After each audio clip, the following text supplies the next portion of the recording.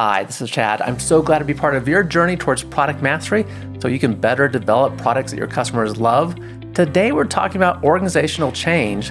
As innovators, creating change is what we do, and you may have already learned that change is not always welcomed, such as when the new product you created also cannibalizes an existing product your organization provides. Organizational change and transformation is challenging, and we're going to learn how to navigate it a bit better. Hopefully, learn some things to lead to success here, because our guest, Lisa Carlin, is going to take us through some tactics for that. She is a strategy execution specialist and scale-up mentor and co-founder of Future Builders Group, a network of organizational development specialists. She works with ambitious leaders to turbocharge their transformation and business planning. Having begun her career with McKinsey and Accenture, Lisa's experience has allowed her to achieve a 96% transformation program success rate in comparison to only around 30% success rate as reported by most research. Not bad, Lisa. I'm looking forward to finding out some insights about that. Also, everyone, we always take written detailed notes for you. We also prepare a one-page action guide so you can immediately put into action some of the key takeaways we discussed. This time around, you'll probably find a picture of her framework for creating better transformational success in that action guide as well. To get that resource, go to productmasterynow.com/465. This podcast is made possible by the Rapid Product Mastery Experience, the RPM Experience, which helps product VPs and leaders get their product managers and everyone else contributing to product on the same page, working together to increase their performance and alignment to reach those North Star objectives. We meet virtually for 9 weeks, 75 minutes each week, and participants learn the 7 essential product knowledge areas and build trust and collaboration in the process. And this is really a unique approach to improving the performance of your group. It's not just like other training you may be used to. It is something I have successfully led many organizations through and would like the opportunity to do the same for you. Please go to productmasterynow.com/RPM to learn more. Lisa, thanks so much for being with us. Thanks, Chad. It's fabulous to be here all the way from Sydney, Australia.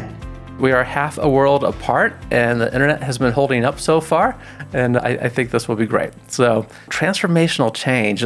Let's get a little bit of context here. What do organizations need to transform, and maybe some examples of transformation? I guess the easiest way to think about this is what happens if you don't transform. So if you think about IBM and how they did such a fabulous job at moving from mainframes to PCs, even though the unit cost was so much lower by thousands of order of magnitude, but they did a great job and they're still in the market. And then think about an organization like Kodak. And we all know what happened there. So I guess there's a lot of things that can happen in the environment that will cause us to change. But overarching, really, it's the need to keep up and the need to keep up with competition. So that might mean a new strategy. It might mean a new sales approach. It might mean a new marketing approach. It might mean a transformation of, so we did a couple of years ago, a transformation of a 600-person marketing organization globally. Totally changed the way they're working in a fabulous product organization that is extremely successful, was hugely successful over COVID and even wanted to get better. So it doesn't mean that there has to be something wrong. Then you can get cost reduction programs just because of, again, competition and margin pressure and stakeholder pressure. And then there's a whole lot of mergers that are happening. So transformation required there, particularly to integrate and get some synergies. Since COVID, there's been a huge push around transformation. I read a McKinsey study that since COVID, 86% of chief transformation officers are new to the role. So since COVID, so huge shift going on in transformation. Of course, digital transformation, I've mentioned it last, but it's probably the biggest. And the stats are somewhere around 80 to 90% of organizations are all doing some form of digital transformation at the moment. And then there's a big shift around skills and the skills-based organization, and a shift to people are recruiting around skills now. So hiring for skills, staffing for skills, promoting for skills, rather than thinking about the job design unit. So there's a whole shift around that. And with the shift to things online, it's so much easier than ever to learn things in a digital way and to pick up those skills, like your 9-week product mastery course, for example, Chad. Before, if you think back 10 years ago, a product manager wanting to learn their craft, they'd have to go and they'd have to sit in a course and they'd fly somewhere, and Yeah, so it's revolutionized the way we need to pick up skills. And we do need to pick up skills because the World Economic Forum is saying that, I haven't got the stats in front of me, but it's something scary, like over 40 or 50% of jobs are going to be obsolete. That they said that 2 years ago. They'll be obsolete by 2025 if we don't do something. Yeah, the jobs will be obsolete as they currently stand. So there you go. That was probably a longer answer than you'd prepared for, but be careful when you ask me these things, because if it's future looking, I can go on and rant about it, but you can ask me if you want me to dive into anything anymore. I'm happy to do that. No, that was excellent. Long answers work quite well around here. The kind of the dimensions there I heard that you talked about, there's the external factors like competitors or consumer preferences changing. There's the internal factors of just organizational shifts maybe going on because of what they're trying to accomplish and more success or cost reductions, things going on there. Maybe a stimulus from, which would be an external stimulus from a new technology or a trend to follow. The report you shared at the end there about jobs being obsolete is probably largely driven by AI, right? A large external factor that I'm sure there's shifts in the marketplace and other things too. So lots of reasons why change is needed. The IBM example is promising, right? And the Kodak example is sobering for sure. You mentioned transformational and for digital transformational projects. And you've been doing this for quite a while, right? Getting that experience a while ago there at McKinsey and Accenture and helping so many organizations with this over the years. Digital transformation probably popped up more recently as part of a transformational change problem to approach. I'm just curious about talking about that one a little bit because it's probably on a lot of people's minds when they think about transformational projects. And frankly, I think at least the way I was hearing it talked about by people, maybe just 3-4 years ago, was as a digital transformation project. That was just a project. They often talked about, we have this manual process we're trying to automate in some sense or get rid of the paper. But lately, they've been talking more about it in terms of this is an organizational transformation. Can you just talk about what you're seeing for digital transformation? Yeah, it's an interesting observation because, look, digital transformation's been around for as long as digital's been around, which used to be called technology, and before that it was called computers, but it's all technology. And I remember doing a transformation in just around the dot-com crash. Was that 2001? And it was to bring a large global organization into what they called the information age at the time. So they've been doing this all the time. But what's happening now is that it's being seen, as you say, as a more comprehensive change in the organization. So one type of transformation that I haven't mentioned is a cultural change, a cultural shift. And this used to be, when I was doing this in the late 90s, it was a little bit woo, and I don't know if you use that word woo in the US, but just a little bit out there. And now it's become mainstream. Touchy-feely. Yeah, exactly. Yeah. It came out of the woman that I worked with, who's Carolyn Taylor, who's now in the Bahamas and wrote Walking the Talk, and she's got brilliant insights into culture. That whole business that started out of a very hippie kind of movement originally, and it was seen very non-mainstream. Now people see culture change and culture as a key lever for performance improvement. We don't need to show all those charts showing the correlation of culture with performance. And what many more sophisticated practitioners in the transformational change or projects field or strategy execution, and I'll talk about those fairly interchangeably, fairly agnostic about the terminology, any kind of change in the organization, of which digital transformation is one. Working within the culture is so important, and changing the culture is so important to be able to get the take-up of the digital technologies. It's not enough just to say it's the difference. My professor who taught me, and when I did my MBA, who now focuses on cybersecurity, James Carlopia, he says that he focuses on cybersecurity culture. He used to describe the difference between an installation and an implementation. Right? You can't just turn the computer on. You can't just implement. You can't just install a product. You've got to actually implement it in an organization.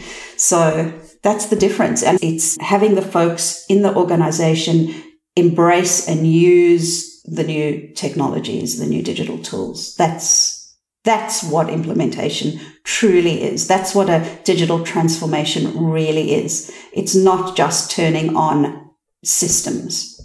Right. Like any other enterprise change, if we put in a CRM or ERP type system in an organization, it impacts how people work, and there's going to be cultural impacts to that. And I always regard culture as the secret sauce of any organization. With my background in engineering, I am quite certain I underrated it for a long time. But it's really is what makes organizations special, and the culture should be something we pay attention to. Appreciate you introducing that to the discussion as well. I do want to get into kind of however you refer to it. I think of it as your secret recipe for having such a drastically higher success rate in transformation projects compared to others. How have you brought that about, right? What is it you do? How do you approach this? I'm going to talk about three things. I'm going to talk about that are absolutely critical. One is is getting out of the dark room and co-design. All right. One is a multidisciplinary approach, and the third is culture, because culture is absolutely key. And let me start with getting out of the dark room, because traditionally we saw executives, managers working on a new strategy, could be a new product, new anything, right? New product is also a transformation, by the way. I should have said that at the top of the list, right? Mm-hmm. Because your audience is introducing new products, your listeners, and that is a transformation to the business, particularly if they are significantly new products or significantly new customers that you are approaching. That is like a core fundamental part of the business that you're transforming. And so I see product transformation as a really good example of transformation as well. I should have not seen the elephant in the room. That's the most important. That's the thing we're here to talk about today as well. And just real quick on that, Lisa, sorry for interrupting you. Some products are in some ways an extension of what the organization can do already, right? We make printers, and now we're going to make a better printer, maybe with a new technology that's faster and cheaper for customers and everything. But we know how to sell that and distribute that, and it's not a big stretch for the organization to deal with that. I occasionally get the phone call from an organization that's really struggling culturally, I think, more than anything. They're recognizing if they don't make a disruptive change to what they do, they're not going to exist in a few years. And the existing organization really struggles with that because they don't view themselves as in that business. We're going from maybe printers to holographic imaging, something outside the space that kills off all the need for printers. Just making that up off the top of my head. And that's really drastic change, right? There's culture factors in place that organizations are rebelling against this change. That's exactly right. So maybe we start with culture, which was the third one I mentioned. Okay. And I'll say that culture can be a prison or a playground for innovation. And so what do I mean by that? Your culture in your organization can significantly hold you back from implementing new products or even coming up with an ideation of new product design. And we've seen this before, right? In organizations, there's a huge outcry. So think about IBM, just as the example I gave. When somebody started talking about PCs, there was probably a massive outcry from the mainframe product managers who were getting, hundreds of thousands or millions of dollars from selling mainframe computers with massive, powerful machines. And then somebody wanted to disrupt the market and produce these PCs that were only being sold for, $2,000 a pop at a fraction of the computing power. But that's what really opened up that massive market to the masses and made it affordable. And that is true disruptive innovation. And I'm sure many people would have heard of Professor Clayton Christensen, who wrote The Innovator's Dilemma. And he spoke a lot about his amazingly brilliant man who died in the last year or so. He spoke about creating a separate business unit for new product development and innovation like that because of the culture. Right? Because if you're in a large organization, some of the folks will be quite protective over what they've got and not think about the customer as a whole or the business innovation and business benefits as a whole, but hang on to their particular silo or product or part of the organization. And you're going to get that clash. And that's why Professor Christensen suggested or recommended a separate division. But I also believe, and I've done this, and this is what I believe makes the biggest difference to the success in organizations, is to work within the culture that you've got. So figure out the culture, figure out, and I always say to folks, choose the top 3 words that will describe the culture, right? If you're going to choose only 3 words, find those 3 words that are that's most distinctive about the place that you're implementing something, right?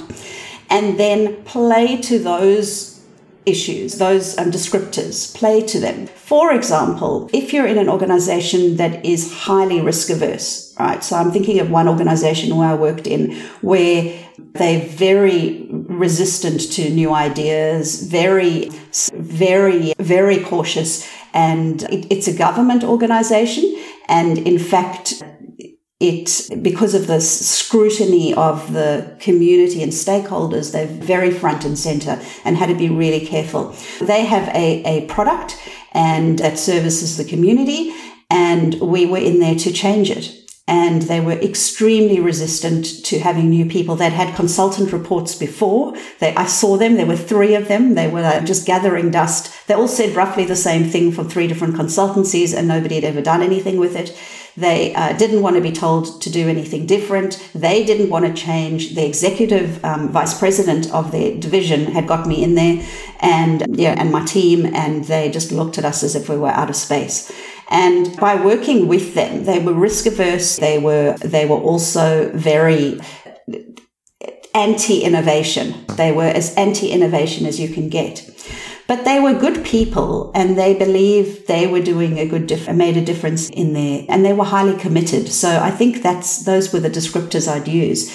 And because they were highly committed to the organization, we partnered with them and lifted their skills and didn't just tell them what to do, but worked with them. And that brings me to the second, factor, which is the co-design. Get out of the dark room. Don't just do it, develop the new product on your own and then go out there and announce it to the organization. If you're developing a product or changing a product, talk to people in the organization, get them on board. And we did that with this team, and it was incredibly successful transformation of their business. And that included when we did a presentation, we needed to present the progress to the executive vice president. That was in the city. All of this unit were somewhere separate. I got them all on the train. Sydney's got a great train system, and I put them all on the train. The team of about a dozen of us all went up to head office to do that presentation, and everybody had a tiny little role, even if it was just minor. And at first there was a lot of skepticism, like, why are you doing this? Why are you bringing so many people to a meeting? They're such junior people. This was a really senior group of stakeholders. We just want the top level. Anyway, the difference it made, the smile on people's faces, the executive director seeing for themselves, it was really good of them to agree to this, and the difference it made for the people, because it wasn't their work that was being shown by somebody else. They were able to be the stars, and so they should. And so that is how you can take a culture, even though they're risk averse, even though they were very consultant averse, but that pride that they had in their area was the trigger that we used, right? The hook that we used. So culture can be a huge force for change, even the least innovative cultures, if you find that hook that you can work with. And that's what I'm all about, right? And when you do that, that's when the magic happens, and that's when you get success, because everybody's got a stake in it, right? So it can't fail. There's 2 things you said about culture and your approach that very much resonated with me. And one is this notion of partnering with them, that they're doing the work together, right? I have the RPM experience. You were very kind to reference that again, that I do with organizations. This started way back when as a 3-day workshop I would do with companies. And companies would and still do ask if I would help with such things because they want their people trained about product management practices. But the challenge I found was in 3 days, we do this great workshop, everyone's excited and loves it, and very little actually changes afterwards. We're not implementing the new ideas. And instead, if we can not purposely stretch it out, but do it over a period of time where they can engage in the concepts and apply them to the work that they're doing, we actually see more change going on, right? And so getting them involved in that, I think, is really important. Related to that, but the second part was you're not telling them the answer per se. You're letting them uncover it in a way that fits their culture and their needs and what's going on. It sounds that partnering approach again, bringing in the different disciplines to it. Exactly. So that covers the culture aspect and the co-design aspect, right? And people hear co-design, co-creation, design thinking. That's at the top of the list of innovation techniques in product management. However, I'm not sure how much is actually happening as true co-design versus, we'll go there, we'll do a bit of consultation, and then we'll come back and we'll go back into the dark room versus true partnering. I've always felt, as you, if you're the expert in the room helping with this, and from my perspective, if I give them the answer to the problem, it's not nearly as effective if they come up with the 75% answer themselves. Absolutely. If they come up with something that gets them moving, that's so much better. That's why I'm a big fan of yours, Chad, because that's the approach that works. Yeah, that really does. We got the culture piece. We might go back to some aspects, the multidisciplinary approach. We need to get people involved in this and play into their desires to be a part of this in a way that makes sense, being alert to those culture elements that are there too. And then get out of the dark room, I think you phrased it. I did, yes, into a real co-design and co-creation. Can I talk to a little bit more about multidisciplinary skills? Because we haven't really covered that one sufficiently. And that is very important. And there's a model that I shared with you if you want to put it up on the screen for the folks that are watching. And I'll describe it to the folks that are listening. What Chad's putting up on the screen is a model. It's the Future Builders Transformation Framework. And this is the overarching framework that I use in my mentoring of leaders. And it's the overarching framework that I use in my Turbocharge Your Transformation membership, which is a membership offering that I have, which is for folks, it's for executives and managers working in the transformation space that want to lead implementation faster and better. And the way to do that, to any kind of implementation, to turbocharge it, requires three perspectives. So the model that Chad's got up has got three simple circles: business, change, and project. And then that all sits within the sea of what's called culture. And I've explained to you the context of culture and why that's so important, and that you have to work within the existing culture that you've got before you can even think about a cultural transformation. And that is so important, whether you're doing a digital transformation, whether you're doing a new product development and launch, in any of that.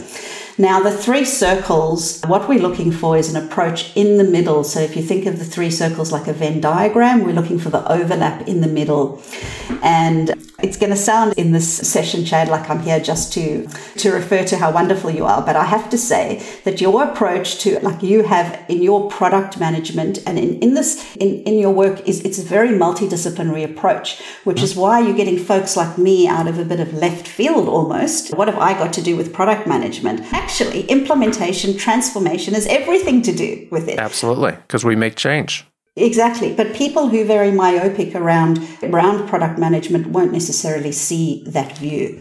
So what we need to be able to deliver successful transformation every time is to take those three perspectives and make sure that if we don't have them, then we surround ourselves with people who have them. So very briefly, a business perspective is that strategic business commercial perspective, right? So that is whoever the business owner of that product is at the end of the day, that person or people, they need to be, and that understanding of the business context needs to be injected into the product development, into the transformation. And it sounds obvious, but it doesn't always happen because those business executives are so busy with business as usual that they don't always have the time to do that. And the people that are running the development don't always have that strategic business context or enough of the business acumen. So if, for example, if we're talking about an engineering team with a software product, that will be a very technical team, but they may not have the full subject matter expertise around the business that's so critical. Second one is change. So that gives you the precision around the transformation, the business focus. Second circle is that I'll talk about is in no particular order really. It's a business kind of is at the top because that's always that's the overarching context. But then in no particular order, there's change and project circles. So the change circle is all about getting in people involved in that co-design so that you can build momentum. Okay, so we spoke about that one. And then the last one, which I haven't spoken about, is project management or project governance. And I'm not talking about bureaucracy here. I'm talking about project management skills that builds in the traction. So you've got the business focus to give you the precision, you've got the change focus to give you momentum, and you've got the project focus to give you that traction or glue for the implementation. And all of that is sitting within that C of culture. And if you can do that and you can attune those approaches to the culture that you're in, that's when you get that flywheel to return on investment and innovation. And we will have this graphic for listeners in the resources you can download at productmasterynow.com/465. That's a very helpful model to think about the core elements you need. The business, I think about the business aspect showing up at the table, in part sharing those strategic objectives, what is important to the organization, and helping the product people or the other change that might be taking place, why that's important to align to that. The change that we're taking to get the people involved in the co-design. And then nothing happens if we just bring good ideas to the table and say, let's do this, and no one is there to actually do it. And so the project people to actually build a plan and put things into action. That's exactly right. And really, in our complex environment at the moment, no one discipline is enough. So just think of that, the T-shaped model of skills. If you're just that specialized vertical part of the T or specialization, so say you're a marketing focused product manager sitting in a marketing division and you've got those strong product marketing skills, it's not enough just to think from that perspective. You've got to go to the horizontal axis of the T. I'm waving my hands in the air for those of you listening. And that horizontal, that's the breadth of skills that is so important to be able to absolutely nail the implementation. Really good. Culture and multidisciplinary approach. Where do we go next? So those are the three things I guess you asked me around the three main tactics that I would take to get to ensure that you're going to get the success of the initiative. I can give you some examples if you want, or I can give you an example of if you want to talk about that more. Yeah, that would be excellent. Before an example, I'm curious about where you get engaged in the organization, right? When you're talking about the government organization, it sounded like there were several people that were involved that were more junior. But when we're talking about change, usually we need some top-level support. Where do you find is helpful to start when change is necessary? Who needs to be a part of that?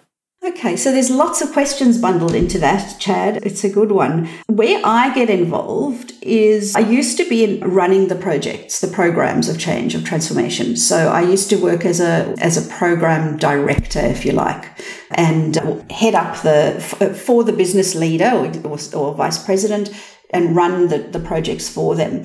And then increasingly over the years, I've done more and more mentoring of people that are in the business to run it themselves, and then I fade out.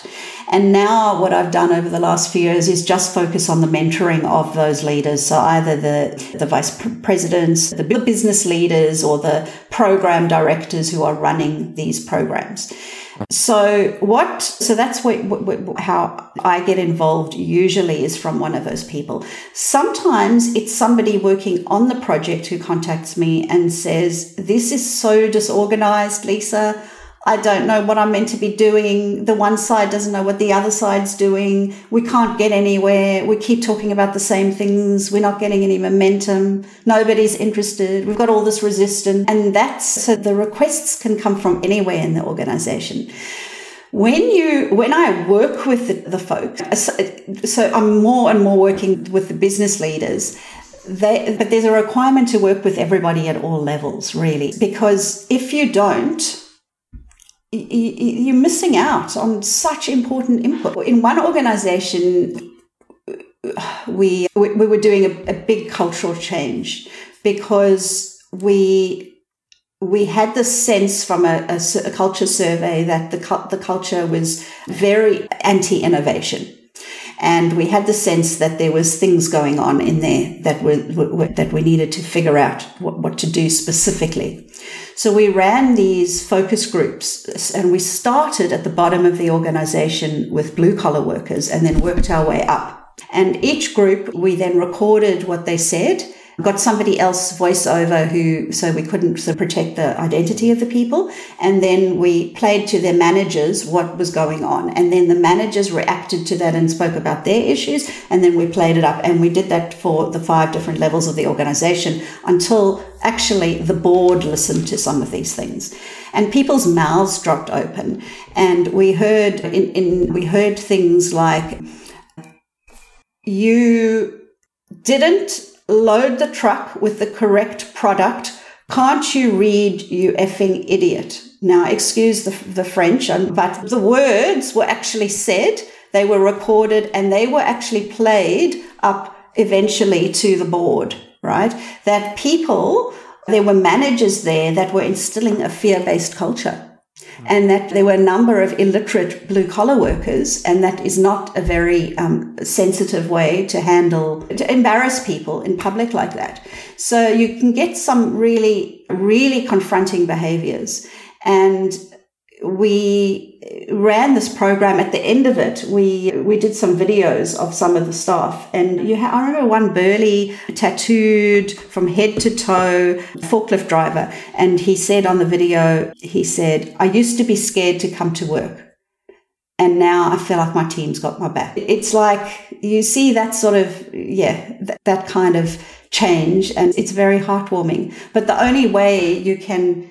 And the productivity skyrocketed, right, in that area.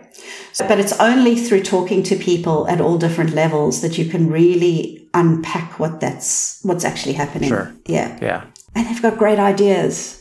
I love getting the information at each level and reporting that up and making aware what is actually going on internally in the organization to people who are probably not aware. Really good idea. Okay. You said you might have an example. That was a good example itself. I don't know if there was something else you were thinking about that you might want to take us through.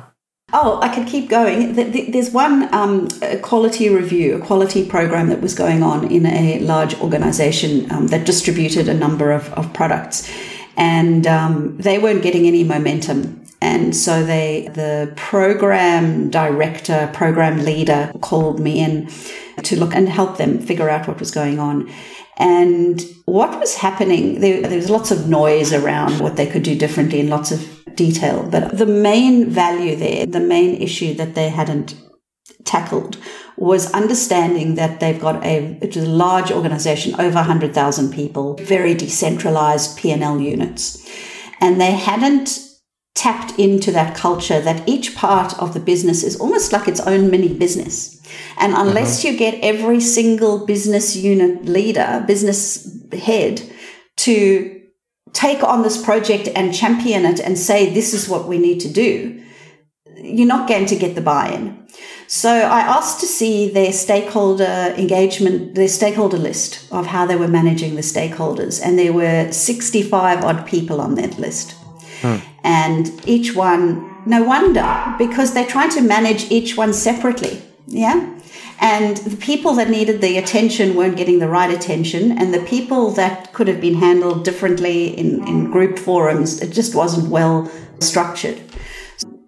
Yeah. And they weren't tailoring the messages to the divisions so that they could drive the change in their divisions.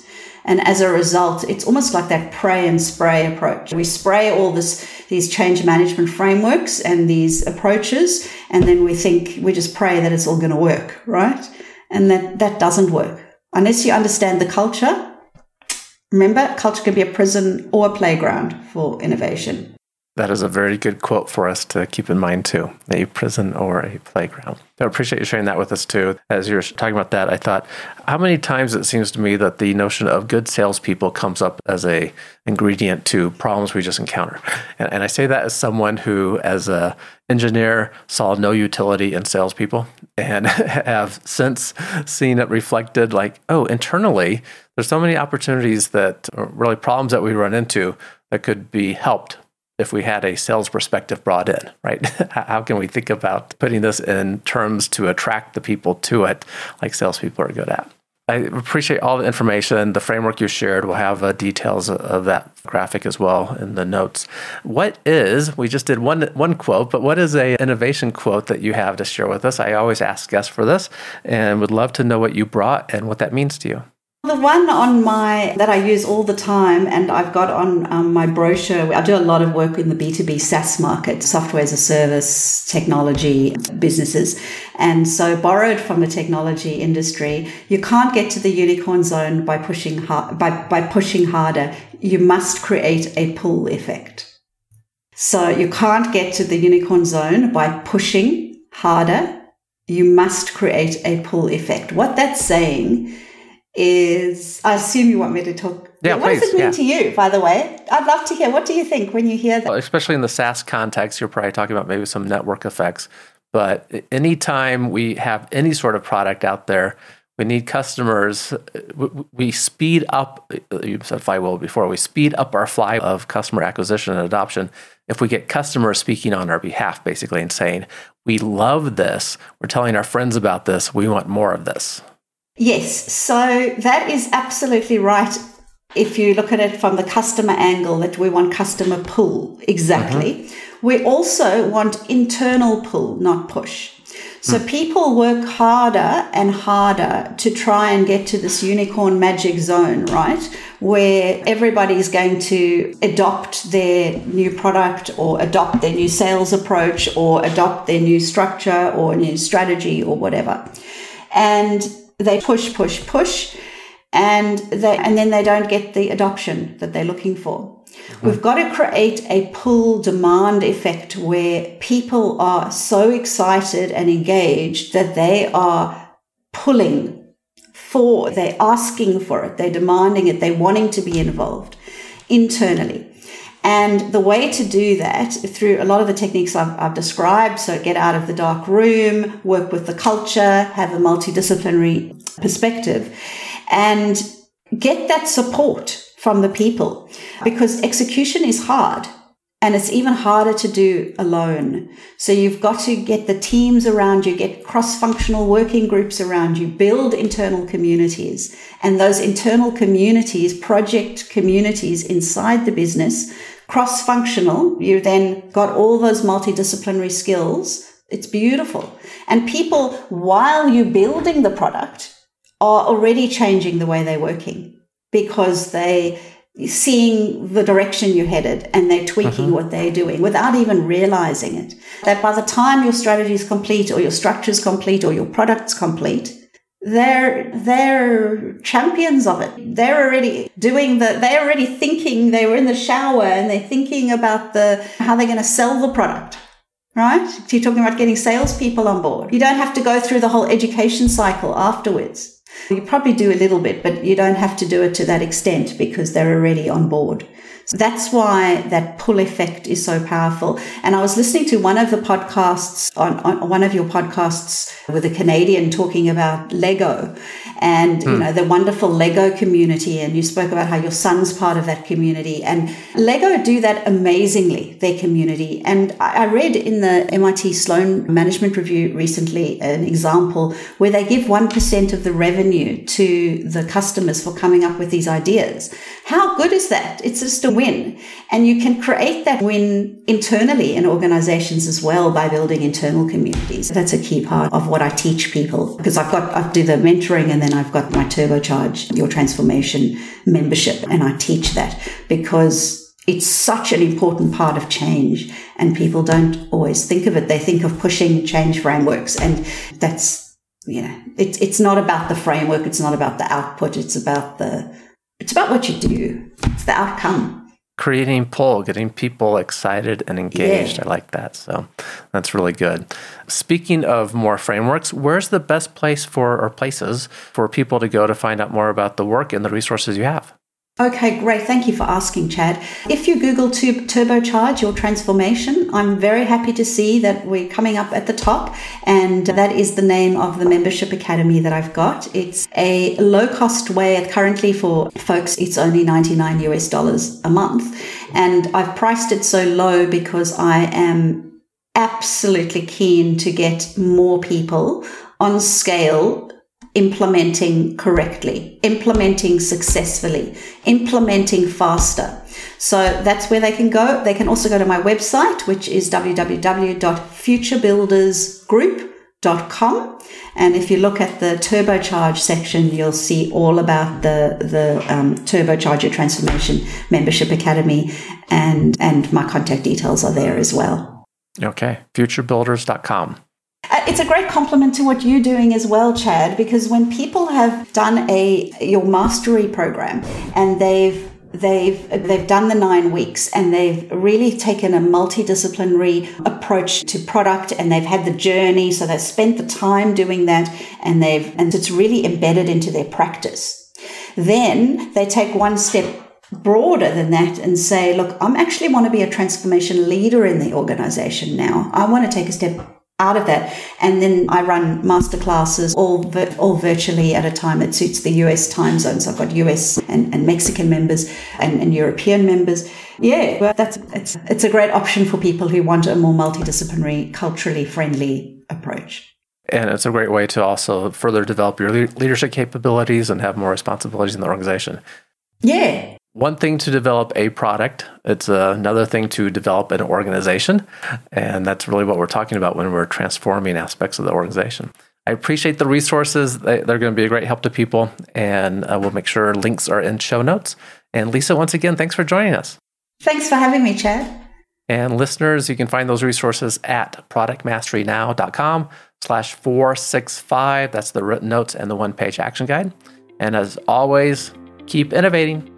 Thank you for listening to Product Mastery Now, where product leaders and managers gain product mastery through practical knowledge, influence, and confidence. By listening, you are becoming a product master, creating products customers love. Find additional resources at productmasterynow.com. Keep innovating.